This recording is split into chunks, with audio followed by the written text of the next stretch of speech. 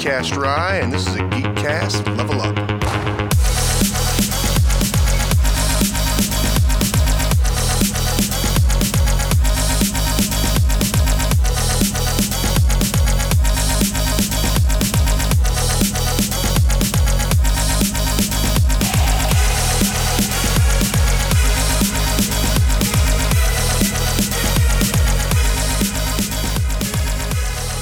Hey everybody, welcome back to another GCR and Rob Bass.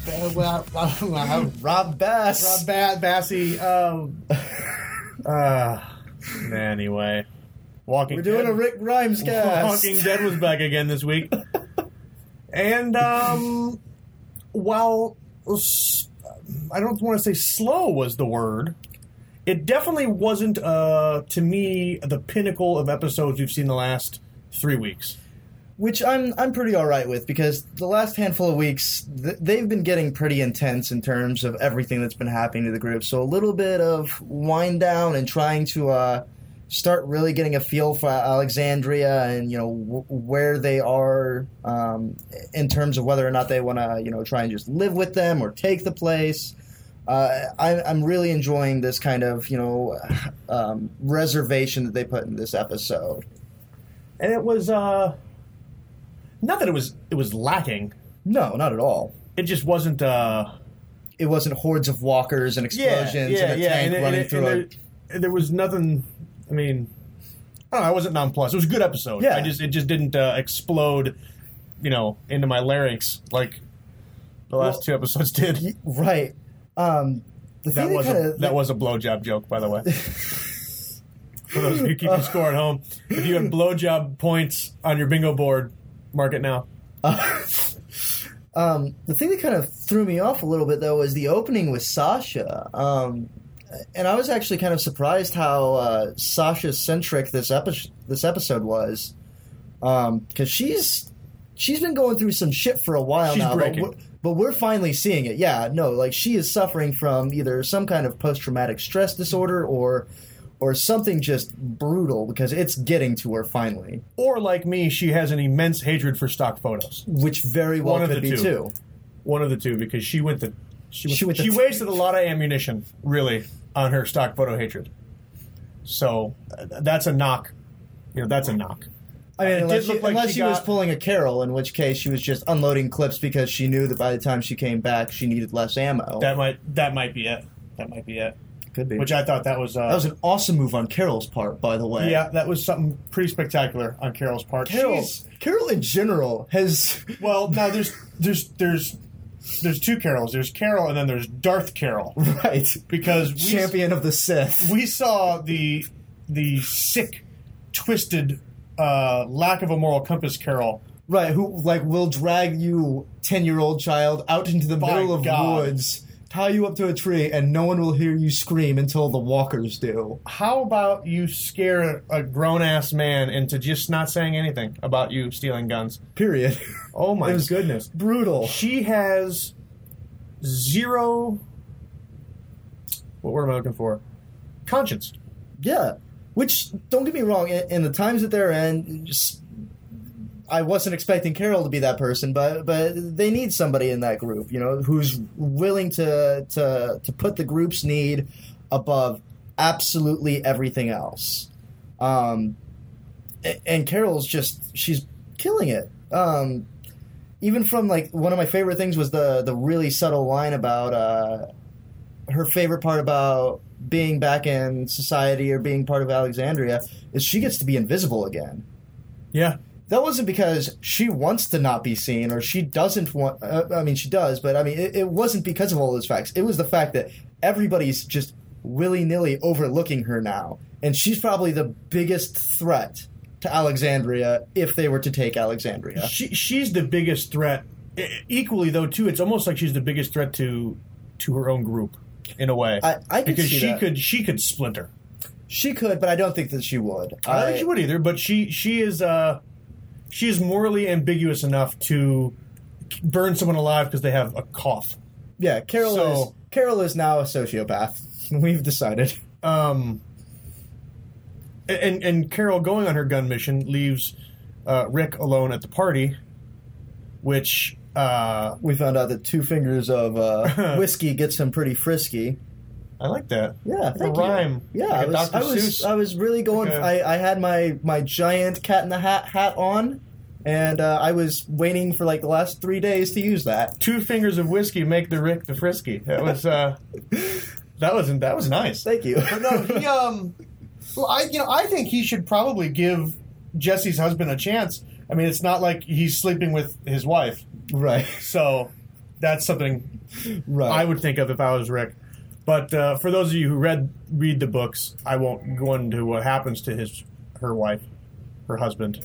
But I do see a potential for her filling Andrea's role, since Andrea's been dead for a minute now. Yes, I also agree. And for those of you who haven't read the comics, in the graphic novels, Andrea is actually still alive and around at this point in time, and a kind of a rather prominent part of the story. So Rick's love interest, actually, which is why I think we're connecting the dots that Jesse will assume that role of the blonde love interest to Rick. Exactly. We also, speaking of ties to the graphic novel, we get to meet Tobin, which is really cool. In the novels, Tobin is the head of the, I guess you'd say, like the construction crew, right? Which makes sense because when he stops by nameless librarian number 3's place, he gets lumber and everything.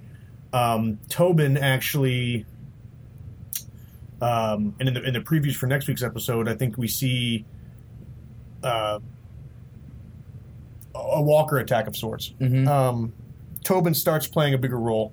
He should play a bigger role. Speaking of the walkers, how about Rick's fucking like sentimental moment thinking about his blonde love interest while like coercing the other side of a wall that the walker was on? Well, there's 2 things I want to talk about the last 5 minutes of the show. The first one was, and I'm gonna answer your question, but the first one is he sees Jesse and her husband like walking home after the party or something, and he reaches back and grabs his gun he's not supposed to have. Which why he didn't reach for the gun that everyone he knows that he has of. Also, why does he reach for his gun? Is he going to shoot the guy? Right, dead in the street? Like, that's...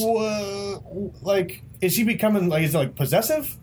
It was just a weird moment for me. I don't know... I'm not sure if Rick is becoming the monster that he thinks he is, or I don't know what that... I don't want to read much into it. It was just a weird moment for me. Yeah, I agree. The other weird part was the end, where he's... leading up, he's like, it's almost like his walker wife is in prison and he's doing the, like, put the hand against the glass thing. Exactly. It was really awkward. Was he rejoicing in his, because a lot of Rick's storyline was that he, like when the guy offered him the bourbon and he said, like, I'm good. And the guy said, well, you don't have to be. Okay. Is that Rick coming to terms with, like, I'm safe in here, and thank you, walls, for letting me be that? Right. Or was he the animal that scratches at the inside of the cage because he wants out? Right. Which Rick were we seeing there? And I honestly think that to a certain extent, I think Rick is going to be getting a little complacent here. And it might just be the overbearing generosity of everybody in Alexandria thus far. But I mean, if they really try and convince you to have a drink like that, you're gonna say yes. And I mean, it made a perfect sense that Rick did. So I don't know if it is him getting a little bit softer or if he is actually truly feeling this like sense of security. Yeah, I don't know. You know what else kind of threw me, though? Because I don't remember actually watching this happen. But did you notice how people, like citizens of Alexandria, it looks like they have that, like, A branded on the back of their hand? That was the stamp that the kid was giving him? Okay. All right. Now, there's is that just the kids thing? A from Alexandria? Is that an allusion to the Scarlet Letter? I don't know if I was going that far, but I mean that could actually very well be something too. That's actually really cool. I never connected those out. That's actually really fucking awesome. It's why I'm here. I'm a learned man. Right. Well, Rob, I'm a learned man. I'm just a man of bastard. A man of science and industry. And But no, I thought that I missed that part. Apparently, I thought Rick actually got the A branded on the back of his hand. I was like, "You're getting into bed with these motherfuckers real quick." Literally, metaphorically, it doesn't matter. You're just hopping into bed with these sons of bitches now. Speaking of getting into bed, Daryl and Aaron sitting in a tree. All right, Kissing. All right, so I've heard about this for a while. It's been a long-standing rumor since season 2. Right. And I think even Kirkman's kind of like not necessarily. He's toyed around and like he given won't half confirm answers. or deny. Right. But I think that Daryl might be gay, which is also cool because he's probably the baddest fucking gay man to ever grace television if that's the case. Because Daryl Dixon is a badass. But it just like it really took me for a loop for a second because he was in the house with Aaron and what was his Eric Aaron and Eric. And it just feels like they're starting to build some kind of relationship, whether it's intimate, whether it's just a friendship between Daryl and Aaron. So I'm really intrigued actually to see where that leads because I just think that it's really fucking cool. I don't know where it's going to lead, and we could be reading way too much into it. Probably. And I think we're reading into it only because it's been such a long-standing rumor. Mm-hmm. And Aaron and Eric being gay on the show is not new to canon. Right. So it's not like they added that in there to reinforce this is Daryl gay, not gay. Right. But I don't know. I thought it was a cool scene from...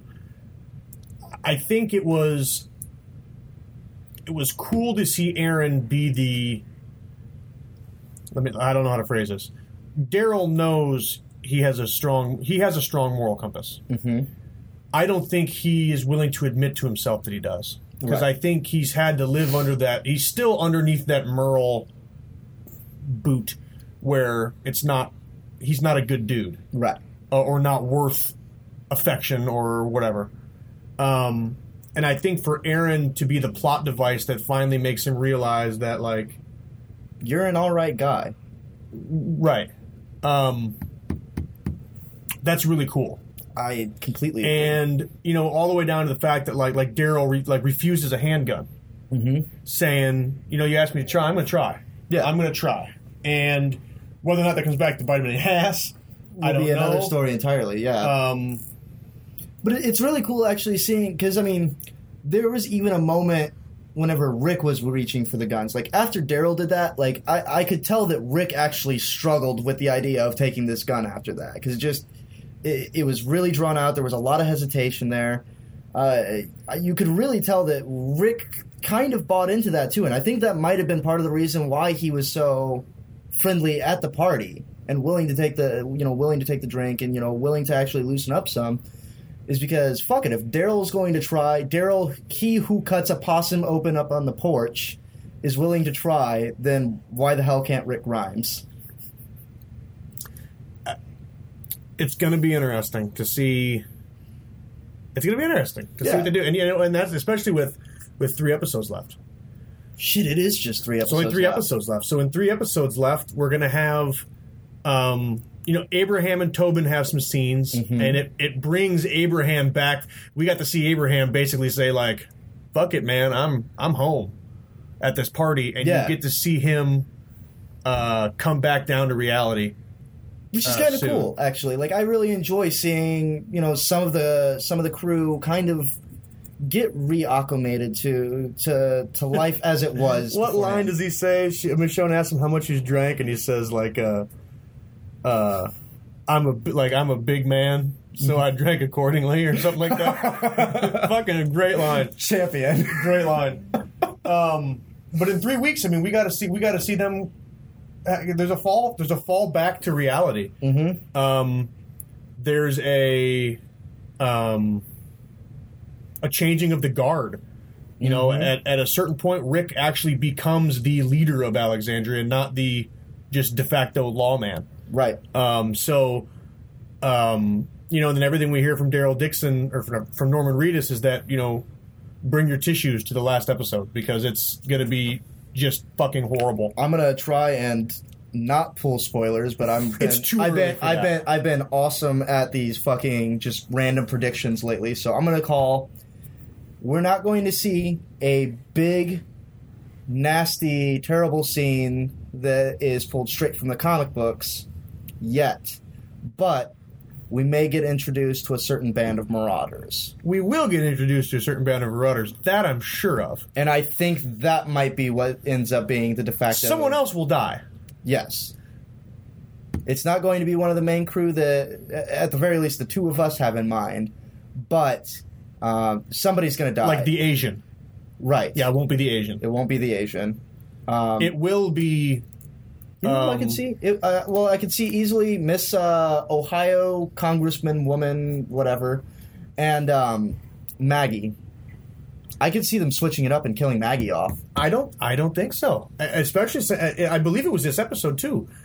They're sitting around a table and it's Maggie and Ohio Congressman woman and Michonne and Rick, and she talks about how she's this will be we'll bring there will be a government here one day, and there will be industry and commerce, and she's grooming Maggie for that role. Mm-hmm. In the comics, Maggie becomes the leader of Hilltop, and I think that's what they're alluding to is that this is the impetus of grooming Maggie for leadership.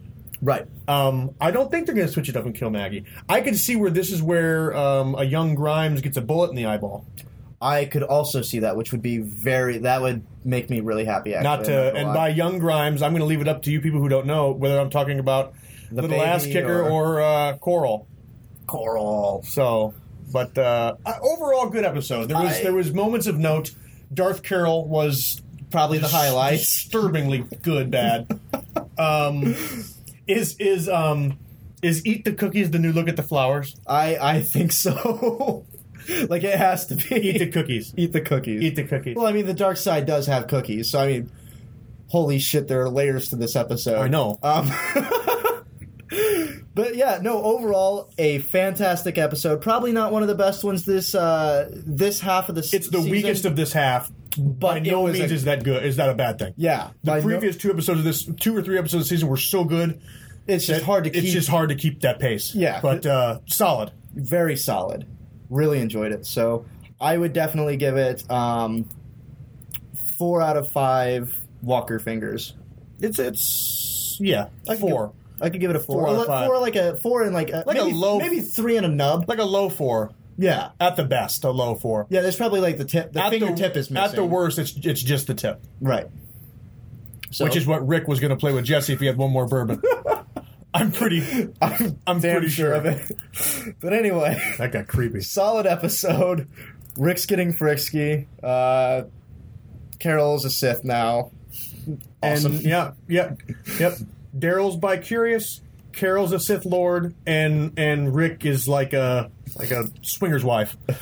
Right. So overall solid episode. Solid episode. Thanks for listening, guys. We'll be back next week. Till next week. Deuces.